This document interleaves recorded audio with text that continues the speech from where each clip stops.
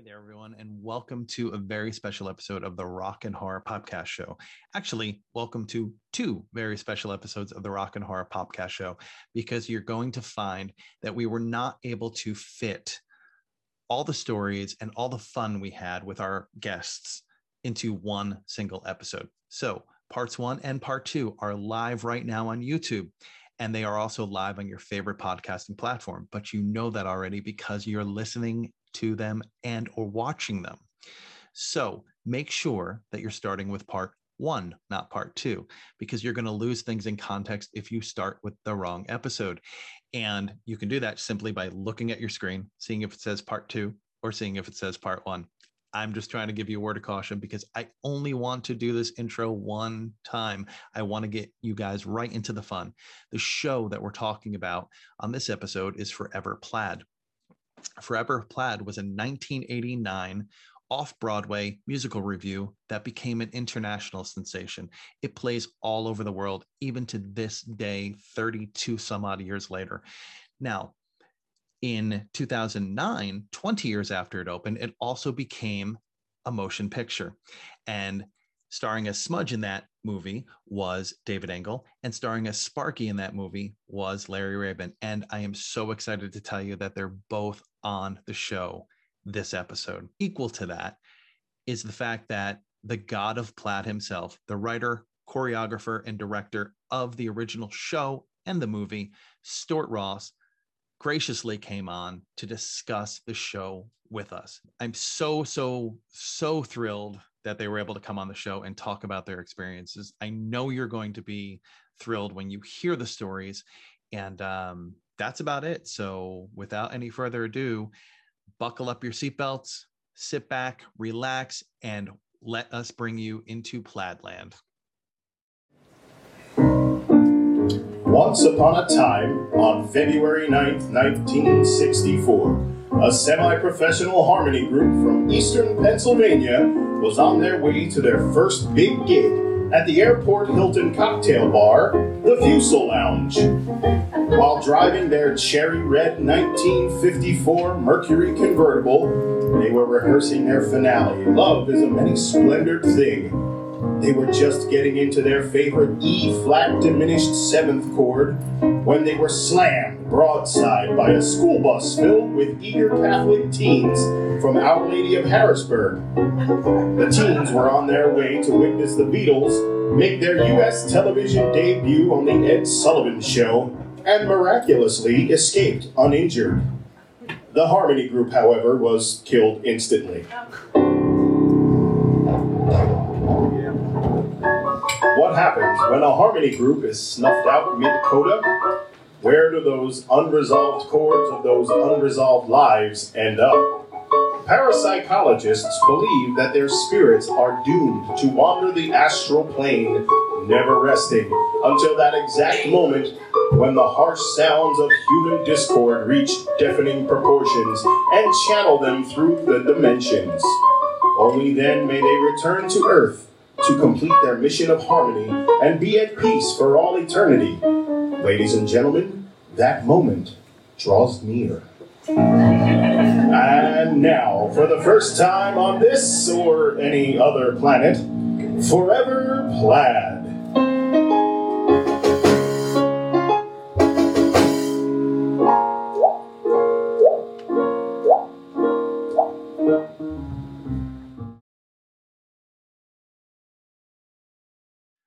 Good evening, everybody, and welcome to another edition of the Rock and Horror Podcast Show. I am, as always, your host up here in Hopatcong, New Jersey, in Studio 217, Rob Nicholson. Tonight, I am over the moon excited to welcome, number one, my close friend Frank into the studio to celebrate the amazing show and the amazing world that is Forever Plaid. And I am so happy to have with us Don't cry. Yeah, I'm not going to cry. I promise. Oh, he's definitely I might crying. cry a little bit. I am so happy to have with us David Engel, the original Smudge from Forever Plaid, Larry Raben, the original OG Sparky from Forever Plaid, and are you ready, guys? The god of Plaid himself, Stuart Ross. Yay. Now, Yay, Stewie. I am also joined tonight by Jacob Villarreal. Say hi. Hello. And who do you play in Forever Plaid, or who? So I am playing Smudge currently at Boulder Dinner Theater in Boulder, Colorado. My first 2 times of the show, I played Frankie in Dallas, Texas, one with the Turtle Creek Chorale, which I always love to talk about because we had 154 plungers on the Morton Meyerson Symphony Center stage, and it was out of this world. If anyone knows Mark Fry from Dallas, he directed and played Smudge in that. And then after that, I've been Smudge ever since. This is number 7 for me, I believe, Plaid. Wow. And Plaid Tidings once, and one more this coming winter. Wow. Yeah. And I do have 2 plaids, 3, our other 3 plaids are here, so they might say hello real quick if that's cool with you. That's fine. That's fine. Oh we have Frank Tedisco. Sing for us. Hello. Well, we wait, there they are. We have some poppin' plaids. You're fine. Maybe you're just in the background. Yes, Scott Severson right here. Hi, I play Frankie. This is my 5th plaid. Yes. Wow. This is our newbie, Leo Battle, our Sparky, his very, very first plaid, and he's doing phenomenal. Ah, that's great. Welcome to the brotherhood. Yes. And Jinx is here somewhere. He'll pop in shortly. Of course, it's always Jinx. Thank you, guys. Good luck tonight. Yeah, married. Frank. Yes, married. Well, I'm Frank Tedisco. In 1999, I had the pleasure of playing Sparky for the what we dubbed as the greatest show no one ever saw. We did have a whopping 2 performances. So we had 2.5 months of rehearsals for 2 performances. Wow. Due to the wonderful Hurricane Floyd that devastated northern New Jersey that year. And then I had the distinct pleasure of bringing back my love for Forever Plaid for many, many, many performances in northern New Jersey at Rhino Studio 237 and a couple of other private little venues that we were hired out to do. That was a lot of fun for some fundraising events. And I directed Rob in 2017, as Gina has corrected us and reminded us. And it's just, whenever I had a chance to pitch directing that show to any theater, I always did, and always wound up a little short. But this little theater up in Pompton Lakes, New Jersey, gave me the shot, and it was an absolute smash for them. I'm honored to be in everyone's presence. You know, I've listened to soundtracks. I've fallen in love with this music. I knew some of this music because my father was a big, you know, with the 4 Aces and 3 Coins and the Fountain and Love is a Many Splendored Thing, the Perry Como. I grew up on Perry Como, so this has been a lifelong love for me. So thank you for allowing me to be part of this Plaid family. Family it is. Yep, it is. Dave Murgatroyd, how you doing? I'm great. How are you? Sorry, apparently everyone in my neighborhood is riding a motorcycle tonight, so if you're hearing all of that, that's all right. I was Sparky in 2014 at the Bickford Theater, Morristown, New Jersey. My solo, that was my solo trip in the show, and loved every minute of it, and hope to do it again at some point if I ever cut my hair. And yeah, that's it. And actually, Scott was my choreographer actually when we did that, so that's how I'm tied in with Scott. And thanks, guys, for being here. It's great.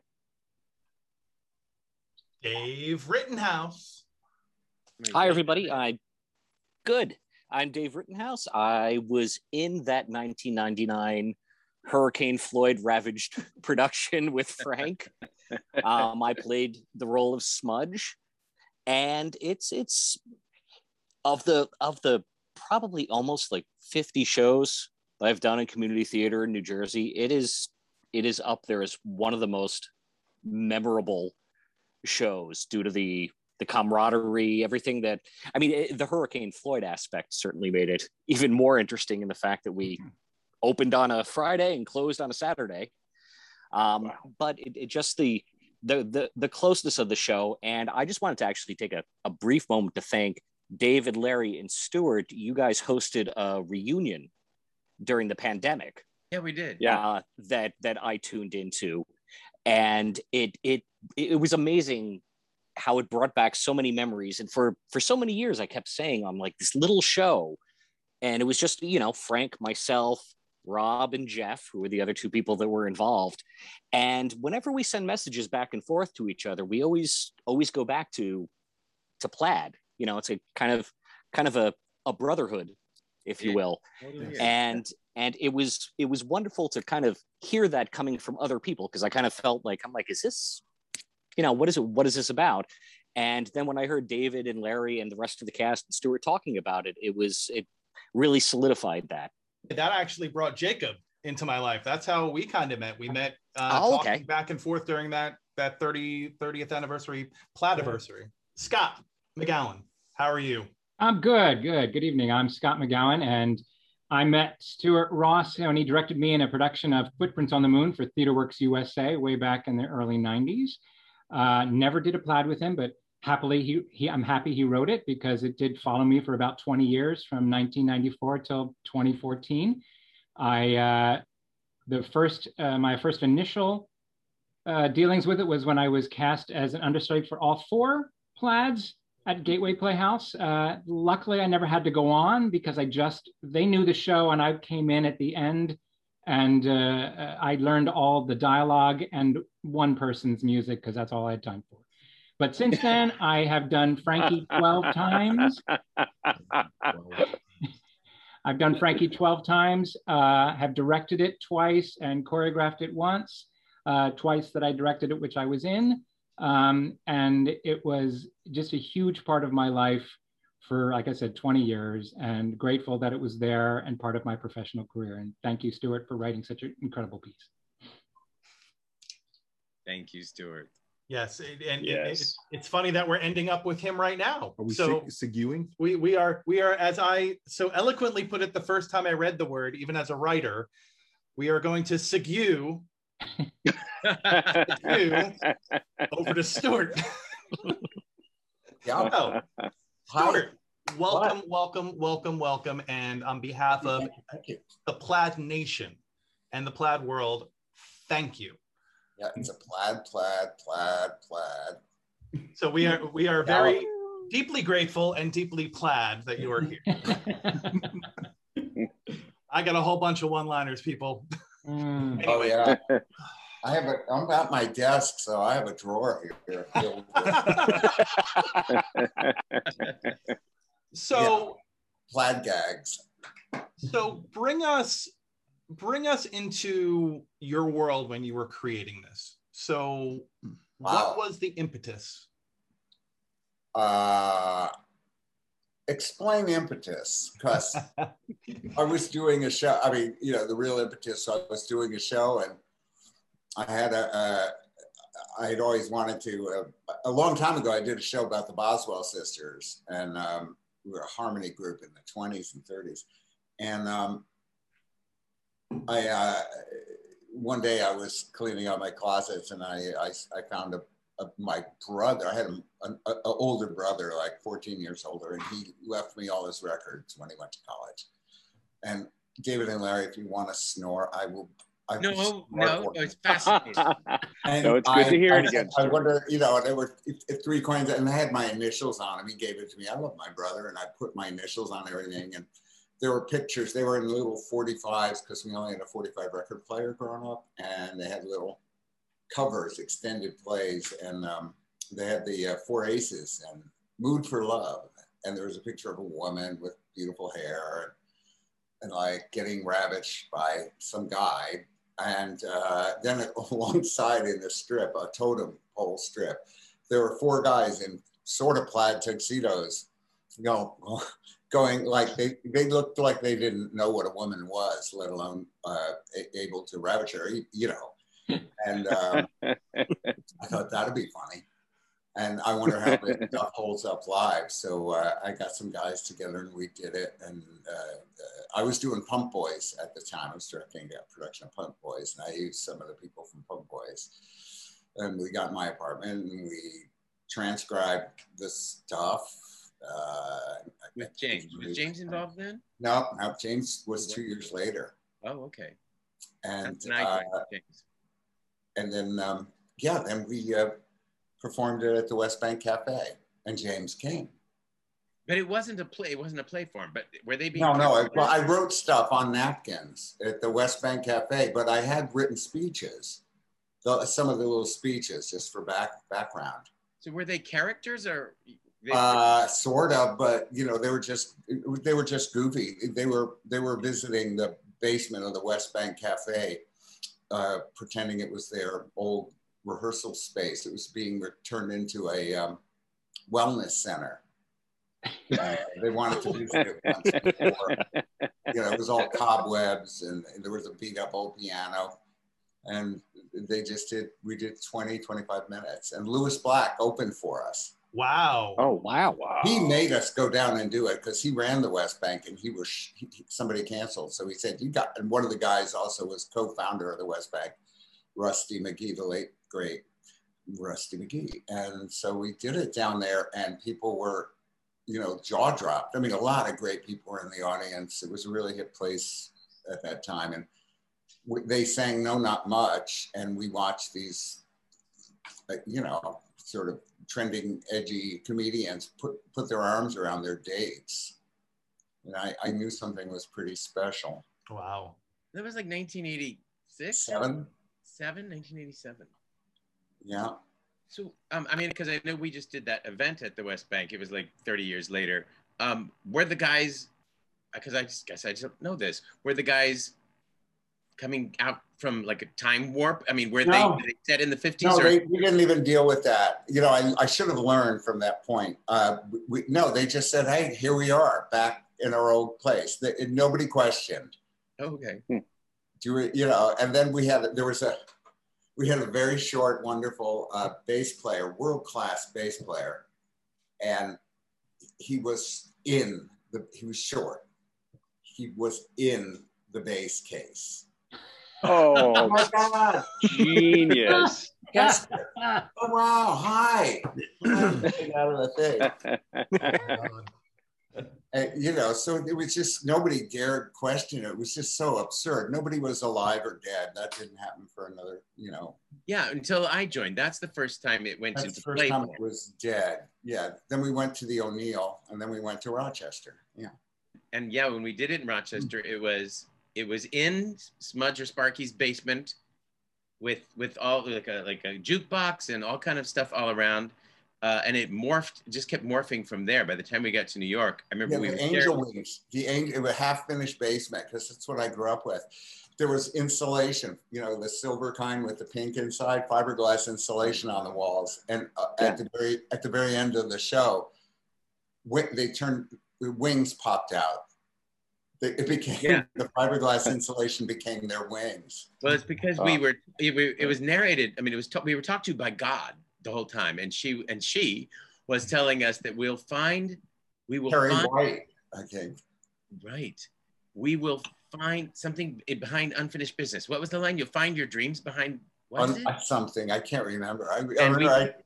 And the whole show we're trying to go unfinished business. We finally see this unfinished boiler room with the insulation, and we go, that's it. And we pull the insulation off the walls and we put the wings on each other, and they opened up and they were, oh my God, angel wings, but made of insulation. That is awesome. Fun. Now that needs to be seen in pictures. Yes. Oh, we have. I've got that whole thing up online. I mean, that everybody was afraid to go into the boiler room, the furnace room. Right. Because I always was. When I was a little kid, I didn't want to go in the furnace room. That was like too scary. So see, folks, we always can bring a horror component into this because Forever Plaid, as I told David earlier, is a ghost story. Just saying. Yeah, right. Just saying. Just saying. Horror. Absolutely. Did you guys ever do it at Paulson's? That's where, we actually, went when Nancy McGraw came the first night. I've known Nancy for years, but we ended up doing Plaid Tidings the first time. It was basically just Christmas songs of Plaid at Paulson's for in 1987 at Christmas with Paulette Hout playing the piano for us. Oh, wow. Cousin, she played Tina Marie. Her name was. Then we sang Tina Marie, and we sang The Naughty Lady of Shady Lane. And she turned around, and it was the baby Jesus in plaid swaddling. It was a Christmas crash on stage, and it was in plaid swallow. And The Naughty Lady of Shady Lane was the baby Jesus. My gosh. Oh my goodness. But as far as Paulson's then became Steve McGraw's, and that is where we opened the show in 1990. Was Steve McGraw's, and then it ran for how long did it run there? 4.5 years? Well, almost 5 years. Almost 5. Wow. 1951 performances. So, Stuart, I talked to a couple of you. Well, this is actually going back to 2016. I played Jackie Elliott and Billy Elliot, and one of the roles on Jackie on Broadway was played by Greg Jabara. He won a Tony. When I was talking to him about Billy Elliot, he said we also share another character in common, and that is Smudge. I forget exactly where he said he played it. I want to say Washington, D.C. Well, he played it a lot of places, but he played it at Ford's Theater and then the White House. Oh, wow. Okay. And that production, that was a glorious group of guys, because with that production, James and I got to finish the show, put finishing touches on the show. You know, when it was the first time we had a real set, and we had, you know, light cues, like a lot of them, and a sound guy, and we added the moon, and with the silhouettes going across it, and but Greg was wonderful. That was a very tight group of guys, but we had so many stories. George Bush came to see it, and I guess Michael Winther and Neil or Paul Bonato. During Matilda, they had their claves, and the secrets, when George Bush, the elder, came, the Secret Service kind of tackled them because they saw these two people pull out these rods. like nunchucks. And then during Perfidia, he laughed so hard he doubled over, and it was Ford's Theater. Like, he doubled over like he was shot. Oh God. Oh, and then they invited us to the White House to perform, and this was right the night before. There was a banquet for his cabinet, and it was the night before they went on vacation. And I was up at the O'Neill doing something else, but I flew in to Washington, and it was so Goyish. I mean, it was bizarre. We didn't get any. Rebecca Lugan and I had to hang out while everybody got ready.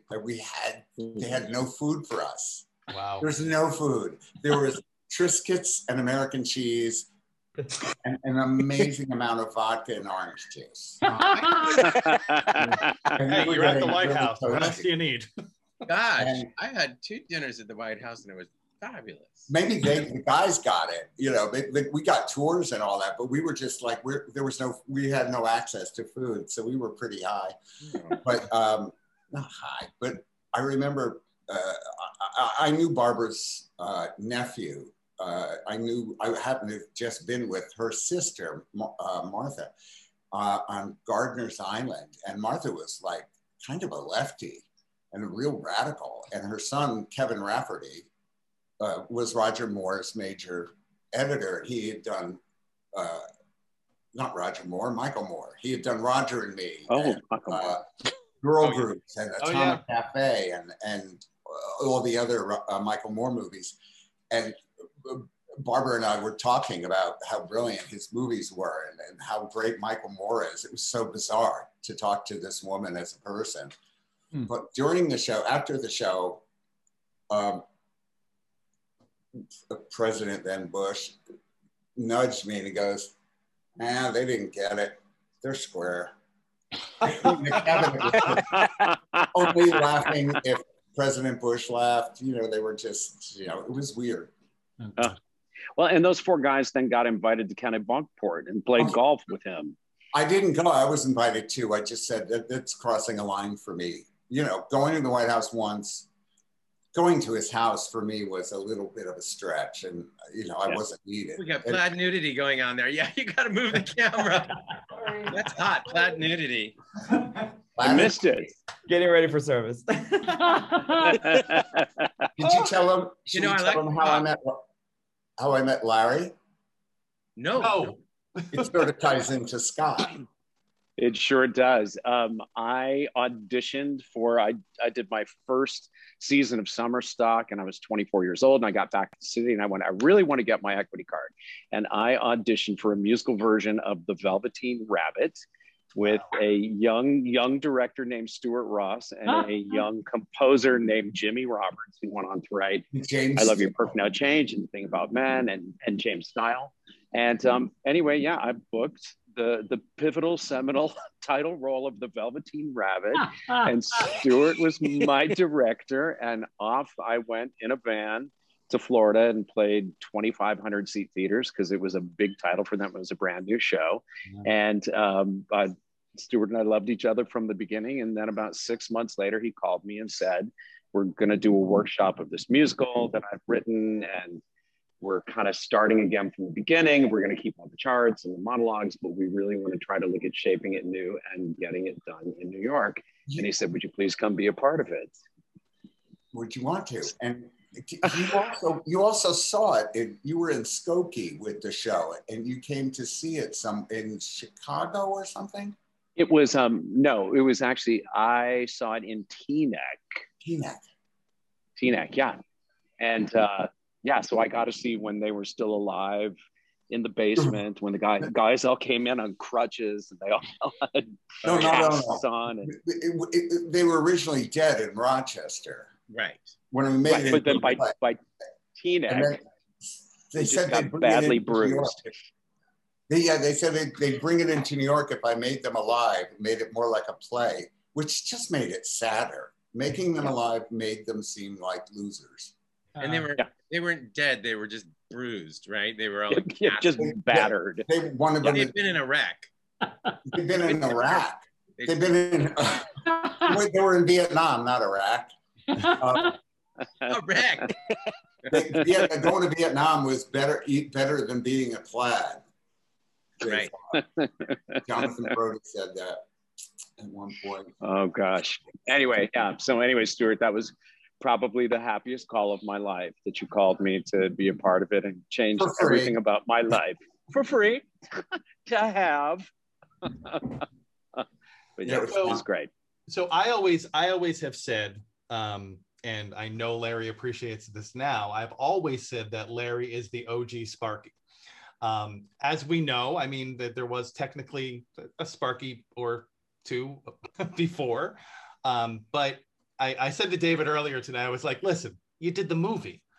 Once you do the movie, you're the OG. That's all there is to it, period. Well, that's a nice thing. And listen, we're dear friends with Jason Graw, who I understudied Jason and David when the show first opened. But the contract that we were on off Broadway it was a cabaret contract, and it had a more remunerative clause. And so, you know, of the 60 reviewers that came to see the show over the first 4 months, I got about half the reviews. And Jason was just gone for huge swaths of time. And there was one point where Jason had been gone, and the stage manager put up on the board, the roles usually played by Larry Raben tonight will be played by Jason Graw. And so anyway, it's been a joke between the two of us for years and years and years. And then he just drove by before this. Oh, did? Yeah. Oh, he did? Oh, yeah. And we're about to do the reunion concert together again. Another reunion concert.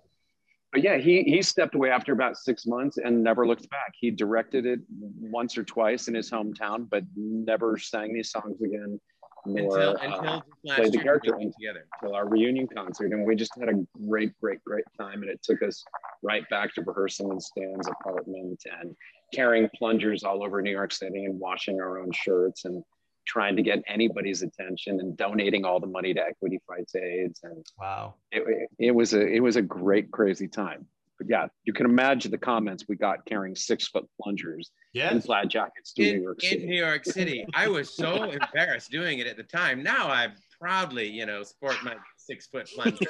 But at the time, nobody just thought we were plumbers, you know, going to do a really big job. Really heavy. In plaid jackets, no less. Right? Yeah, geeks with exactly. Yeah.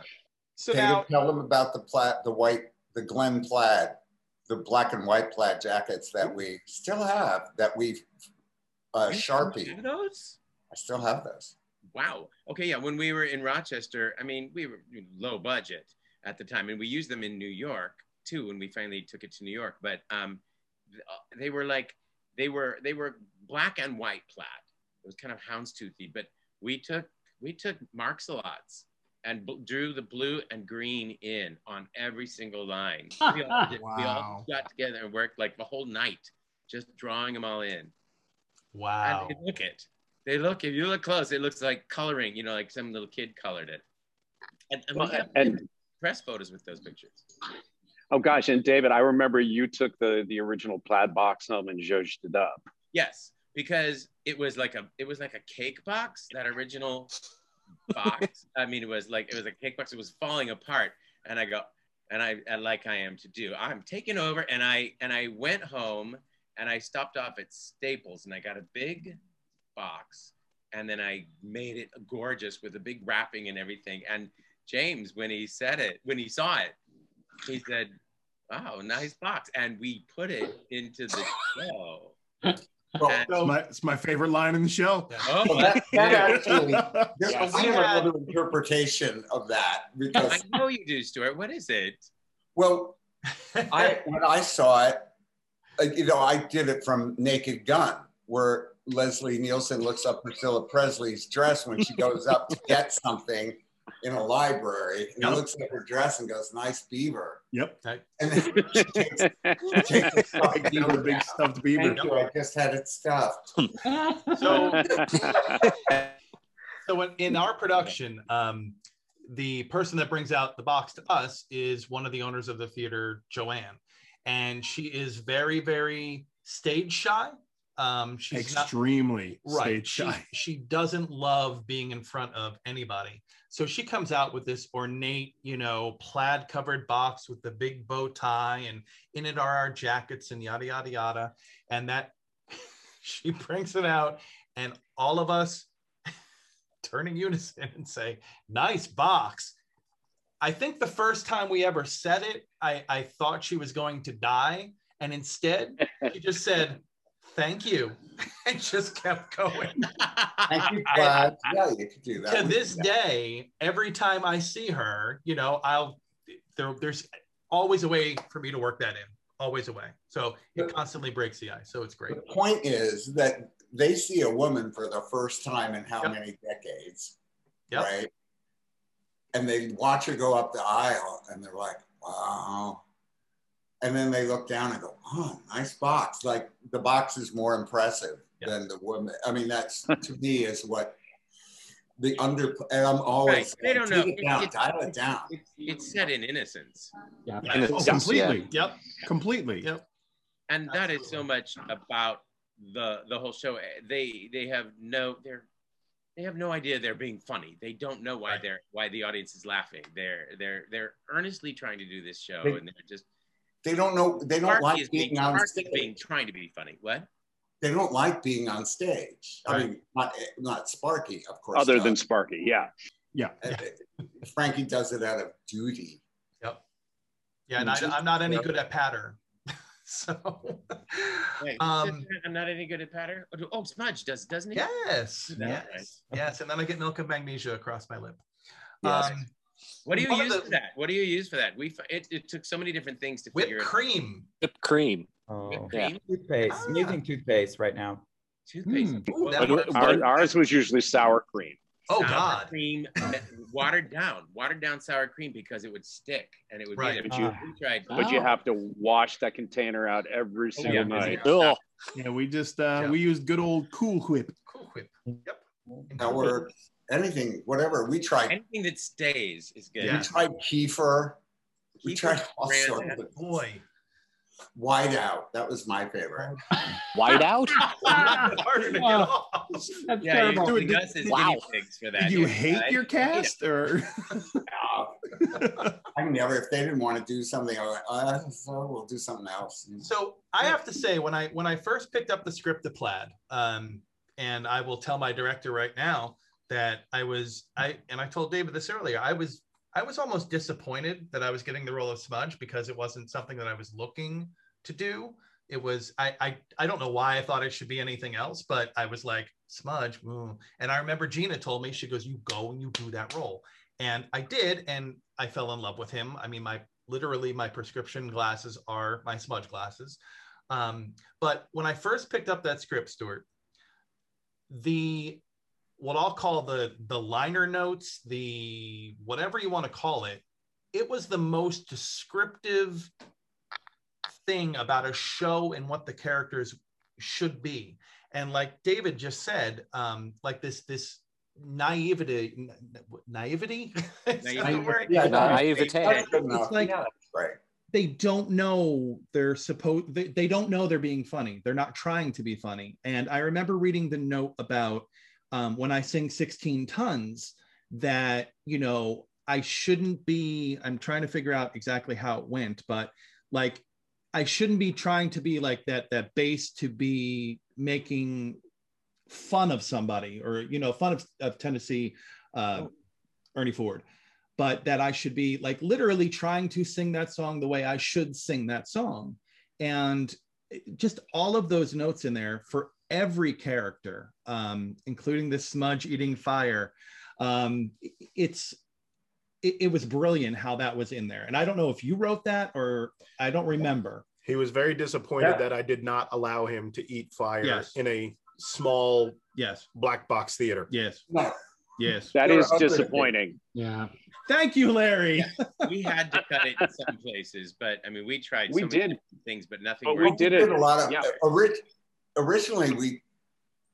What did we do? He held the note out, and everybody else drank water. Drank water. Yeah. That was a little meta. Oh my God! You remember the stupid Twinkies? Yes. The magic trick. It went okay. So that was it. We had this week because at the Canon for a while we couldn't do fire, and so we tried anything at the end. So it was a magic trick, and it was this tray, and it looked like a cake pan, and it was an empty tray, and then you put the top on it and lift it off, and what was in the top was the bottom that stayed in there, and it was full of Twinkies. We did Twinkies, and then we hurled them at the audience. We took them up and go, Twinkies. And I remember somebody after the show go, what were you throwing? And I go, it was Twinkies. They go, oh, I thought you said chicken. No, it was Twinkies. But yeah, Twinkies. I think we did that once. We did all kind of magic tricks. I still have shame from that moment. I don't even remember that. I guess I do, but I don't. Well, no, it was like we tried it at the Canon. We tried every different thing, but nothing worked like fire. Right. Joan Stein couldn't get the Beverly Hills fire chief to sign off on it. She finally did. So yeah, we finally did. Plus, you all had fire. You had fire extinguishers. The fire extinguishers were practical fire extinguishers in case. We never had a problem. Just want to tell you real quick about the fire eating. Gabe Barry, who did the workshop with us, knew how to eat fire. He had all these circus tricks. We did that in St. Croix. Okay, Stuart. Yeah, and then Gabe taught me how to do it, and then I had to teach David how to do it. But David took it and ran with it, and he should send you the clip of what he did for the film. He nearly obliterated a camera by not eating fire, but spitting fire. Yeah, somebody got a still breathing shot of it. Yeah, there was a camera on a crane, and David has like a 12-foot torch of fire coming out of his mouth as he was spitting fluid at the camera. So when we were shooting it, I don't remember who had asked me. You? I don't think you asked me, Stuart, because you would have known. But they said, "Well, can you breathe fire?" And I was like, "Sure." And I had never done that before. And so, I mean, we use lantern fluid because it does nice white smoke, and I would lose smoke rings. but you dip it in there and you put it in your mouth, and you know, there's no real trick to it. It kind of burns, but you have to be careful. You have to keep your head up and stuff. But so what I did on the film set is I drank, I didn't swallow, but lantern fluid, and would go and went and held the torch, and they said, okay, we're gonna do this one and done, because we're not gonna call out the fire marshal or anything. Let's just do it. And we did it, and I went, and it engulfed. I'm gonna bring that picture up. It engulfed the camera. I believe that was done still is in the movie. Yeah, like, it is. Yeah. Well, it does go around the camera. You're seeing that camera angle. Okay. But wasn't it done in a pickup that way? We didn't do it in any of the live shows. It was a pickup. We did, and everybody was surrounding me with real fire extinguishers. It wasn't just, you know, everybody had them in front of me. You know, there was like lots of fire extinguishers around, and I just, you know, it's like what they say at audition. Do you do gymnastics? You go, yeah, I do gymnastics. Say yes to everything. Yeah. Why can't? Okay. Jacob, are you eating fire? I am. Oh, how proud. We're using lighter fluid.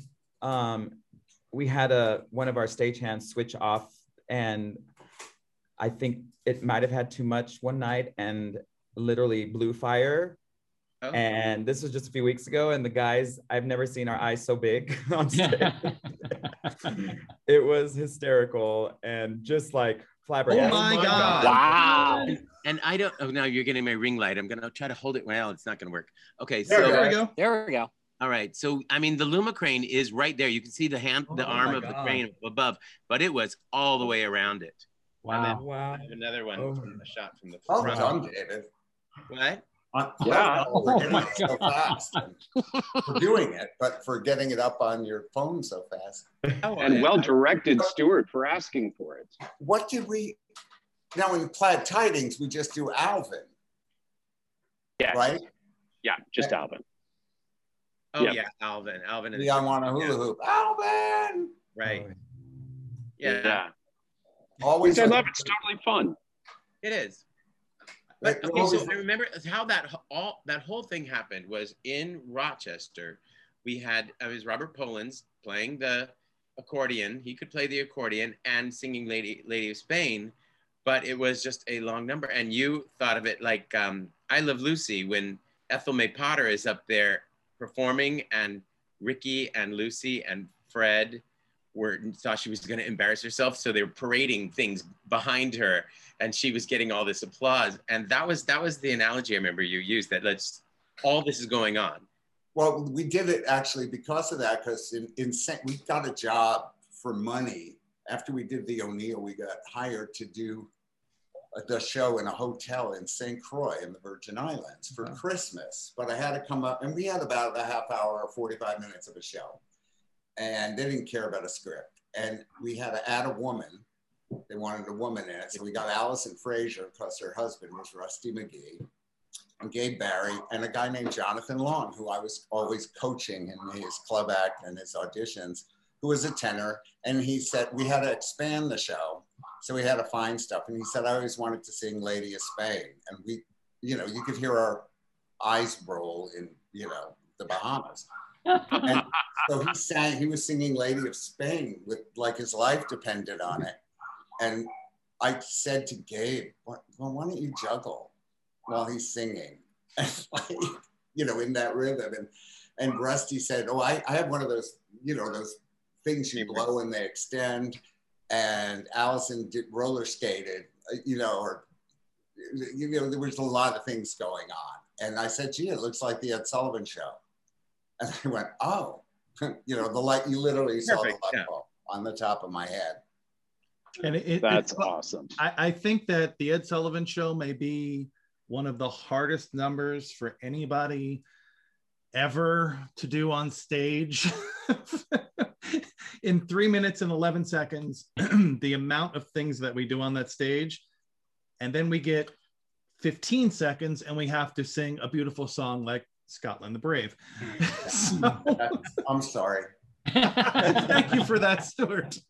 And But it, Stuart, it really is just a list. I mean, there was no genius. Once you got the idea, the genius was just keeping it going and don't give it. It's actually only 2 minutes and 33. Yeah, it's not really. It was the 3 minutes and 11 was like, what would be a good number? What sounds like that's all. It wasn't 3 minutes and 11 seconds at all. It was like 2 minutes and 30, you know. It feels like 7 years sometimes, especially by Sunday. That number is so, makes such an impression. And anytime we would do a TV appearance, they wanted that number. Sure. It just, without knowing who these guys are and without leading up to it, to know that, you know, it looks like just grown men throwing toys around, and it doesn't play as well. I mean, if they won't let, and they insist we do it. Right. Like the telethon and all that. There are not that many up-tempo songs in Forever Plaid. No, People it's true. think there are, but there aren't. There aren't And enough. we did have a fish in the number at one point. We did have a fish. So when Sparky came out as a seal, we fed him a Frankie fish. had a bass in his jacket and threw him a fish he had to catch in his teeth and go back out. And there was. I remember when we preset everything again, and just where's the gun? Where's the gun? No, oh, it's under the fish. And we go, oh, of course it's under the fish. Of course, no, this is where, wouldn't it be? It was the Liberace. The Liberace was the peak for me. Finally, when I came up with Liberace and the piano, we figured out how to do that. That's when that number was finished. I mean, you know, I put that it was in, the Plaid Tidings. Then you put it in. put it back in because that's the audience. It's so good, Stuart. Musical theater only survives and only runs if there are surprises. It's just the bottom line of good musical theater. And you it's have to have surprises. It's one of the numbers that I've ever seen or been involved in that literally has the audience hysterically laughing from 5 seconds in. You know, first of all, you know, Jinx coming out with the accordion and starting Lady of Spain, and then it cascades and it keeps going. It never even really hits the crescendo. It just is at the crescendo of laughter the entire number. And by the time you get done with it, I think the audience is just as exhausted as you are when for us, we collapse down on stage and you could just see the audience literally grabbing their guts because they're laughing so hard. You know, and I always felt that, you know, after time, you know, because our audience actually remembered, and I remembered still, the Ed Sullivan Show, and you remember all those moments, but it doesn't matter. Kids are, I mean, young people who have no reference to it are hysterical at that number. Just, I can. And when we did it on the ridiculousness of it. When we did it on the West End in London. Sorry, Scott. Oh, it's just. I was just saying that's the juxtaposition of it. It's the old folks really loved it because they knew that all the stuff we were referencing, and the kids who had no idea were just they're a bunch of goofy guys doing funny things, and it was always that middle-aged group that wasn't as sure, but it was always the young ones and the old ones that loved them. Yeah, it's totally. We found out when we did the show in London, they didn't get the Ed Sullivan Show. They had their own show called Sunday Night at the Palladium, and so we referenced it, but then we also, when we did it in Tokyo, you just found that there were different local cultural events that happened around family that people could relate it to. There was some version of Ed Sullivan that was done culturally in each place. So we would reference it. That was a question, Stuart, that I had was there's so many like special skills that people use in this show with the eating fire, the twisting plates, or the squeeze box or the harmonium. Did you write these things in initially, or did you just, as people came out, they were like, oh, by the way, I can do this, and you were like, oh yeah, great. Oh no, we're putting that in the show. Did these things like happen organically? Have you found sort of? I would say overall, what Gabe Barry always wanted to do. You know, I had met him when he had done. He played the evil lizard in Starmites, and he had this bass voice, and we became fast friends and stuff. And he used to be in Barnum. He was a trapeze artist and a circus person, and you know, he went across gorges in St. Croix over like hundreds of feet in the air, like, and he wanted to do that in the show, and it was just insane. So he wanted to eat fire, and I heard he could eat fire. I said, "Do you mind eating By the way, but nobody really has to play the accordion. We could get away with just squeezing it, and yeah, special skills. If that's the trouble with me directing productions, especially when we had like 17 of them or however many, because I would like change it for whoever was doing it. If they were really great tappers, we had more tap, and we had this or that. Or they could do Jackie Mason. I said, well, why don't we do Jackie Mason? Right. And so, I mean, because I was circus trained by a circus trainer in bullwhips, because they brought them in when I did La Cage on Broadway. I did Hannah from Hamburg, and they brought in a circus trainer to teach me. So I came with that skill. So we had a little tiny buggy whip that we had at McGraw's, and then when we took the show to, I mean, that was a tiny little stage. Yeah. When we took the show to San Diego, we were on the old Globe. Yeah. Stage. It was, it didn't work, and I go, well, I could use a bullwhip, and they had them there. They had 3 bullwhips, so I go, get me one, and they were really worried about there with safety. That cigarette. What? They were really worried about safety, and do you remember they made you put a pencil on the edge of a counter to piano. show that you? I am sweating. On the edge of the piano, I don't want to raise it higher because I don't have the air conditioning on, so that it'd be loud, and I'm just sweating. Squirrel. Anyway, I'm trying to keep my armpits below the screen. So anyway, I am. I'm going to raise my arms. Oh, shoot.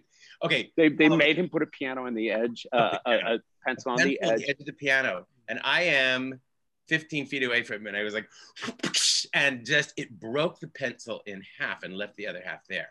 Wow. So I made Guy was like totally shaking. He's got the cigarette in his mouth. And I did it, but I wasn't aiming at him. I just aimed in front of it. But I could crack that thing like gunfire. Now, did you always had a releve because you were in heels. I did. Right. That's right. I would do it in full releve because I was so used to being in stilettos. Did you? Wow. Did you know how to juggle beforehand? I did. You did. I did. Yeah, so did I. I know how to juggle like bowling pins, but we just I can't do that. Bean bags. Well, I did bean bags and scarves. I mean, scarves. If you're not really juggling, you can do scarves. Watching the show lately, it seems to not take off. It takes, we go through 2 choruses before something funny happens, and then because then it just splats out at you. Yeah. By the way, speaking of London, it just opened in London. Oh, wow. I just sent Larry and David the reviews. I have never gotten reviews like this. It has opened to phenomenal reviews saying you have to move this. They said, "Yay, Stuart!" Yeah. It says Forever Plaid. It's hilarious and has heart, and it reminds us that we have one too. That was for London to say that. That makes me happy. Congratulations. And I'm dying to see what's going on over there. And that's, to me, that's the biggest piece of this show, 100%, is the heart that it shows. It's the way it brings people together. It's the way it brings our audience in as a 5th character and really just makes them feel all the things. I can't tell you the amount of times, and I'm sure everybody else that has been a part of the show has heard the same thing, where we were standing outside, saying goodbye and thank you to the people. And I remember vividly this older woman coming up to me and saying, when we sang Love is a Many Splendor thing, that she almost lost it because she had just lost her husband of 50 plus years. And this was one of their songs together. And when someone tells you something like that as an actor, singer, performer, whatever, to me, that's our job. We give we give people a place to go for a couple hours and forget about the world. And especially during this last year where we were missing that, and we were missing that human connection and the hugs. I mean, I haven't seen this guy next to me in, I don't know, until tonight. It's been a really long time. And I was so happy just to hug him and, tell him I love him and how much I missed him. But this show, every single song, some people may not know certain songs, but then another song will hit them and you'll have that moment where the person says, this reminds me of my grandfather, or this reminds me of my husband or wife or boyfriend or girlfriend, whatever the thing is. And I have not seen, and I've watched a bunch of Plaid performances and everything else. It just seems like it's one of the few casts that I've ever been involved with where everybody collectively gets it. They just get it. And you mean the cast or everybody in the whole everybody in the cast just together, and the creative team, and you know, my choreographer, even the sound people and the light people, everybody just buys in and they get it collectively, and then the audience gets it, you know? Yes, and I would say part of, for me, the genius of how Stuart wrote it is it's the fact that these guys take such good care of each other. Yes. You know, they're petrified to be there. Well, 3 of the 4. Sparky is his own thing, but he still is a good guy. But so Sparky's, I think it translates. Well. He means well. He does. And I always say there's no bad guy in this show. Everybody is a good guy. No. But I think what it translates to is, I think it's why we as Plaid actors have lifelong connections, is because the way that Stuart shaped the show, we are dependent upon each other and we take care of each other. And the audience recognizes that, and they love that so much because everybody wants to have their quirks taken care of. And it is that sincerity and that heart. And that's why I think this is a forever enduring piece of theater. I do too. And I think it's what makes the relationships that last lifetimes, because this show, not like any other 4-character show, other 4-character shows, they have their own, coming from their own place.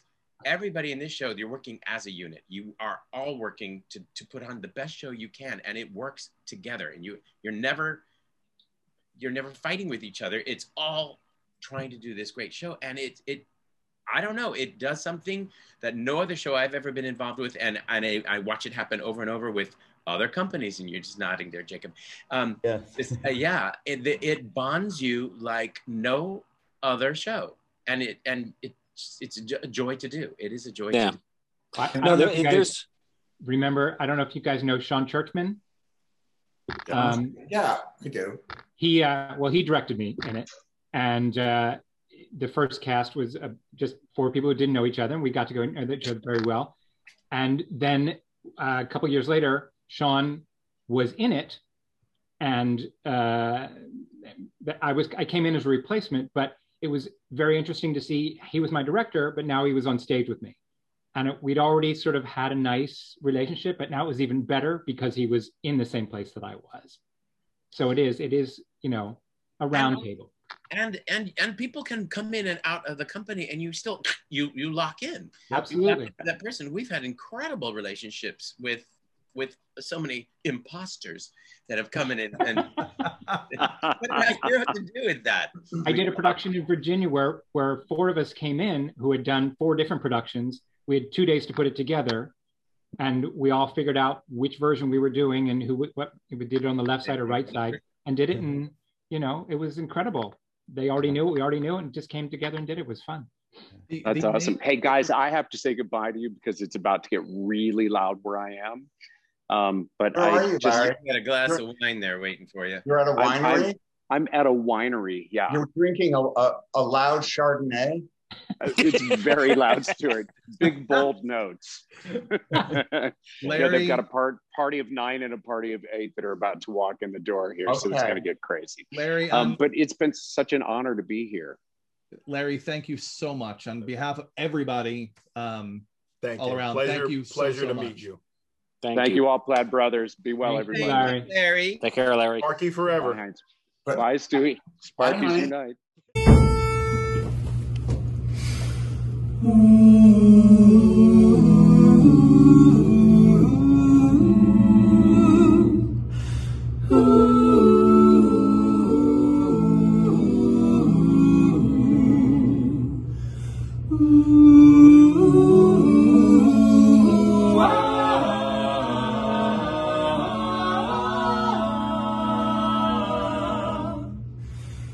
Hark when the night is falling, hear stripes are calling, loudly and proudly calling down through the glen. Towering in gallant fame, Scotland, my mountain name, long may your proud standards gloriously wave. Land of my high endeavor, land of the shining river, land of my heart forever, Scotland the brave. Crum, crum, crum, crum, Scotland the brave.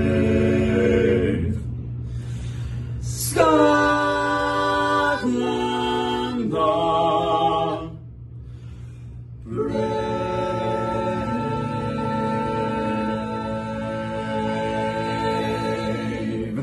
Pleasure meeting you all. See ya.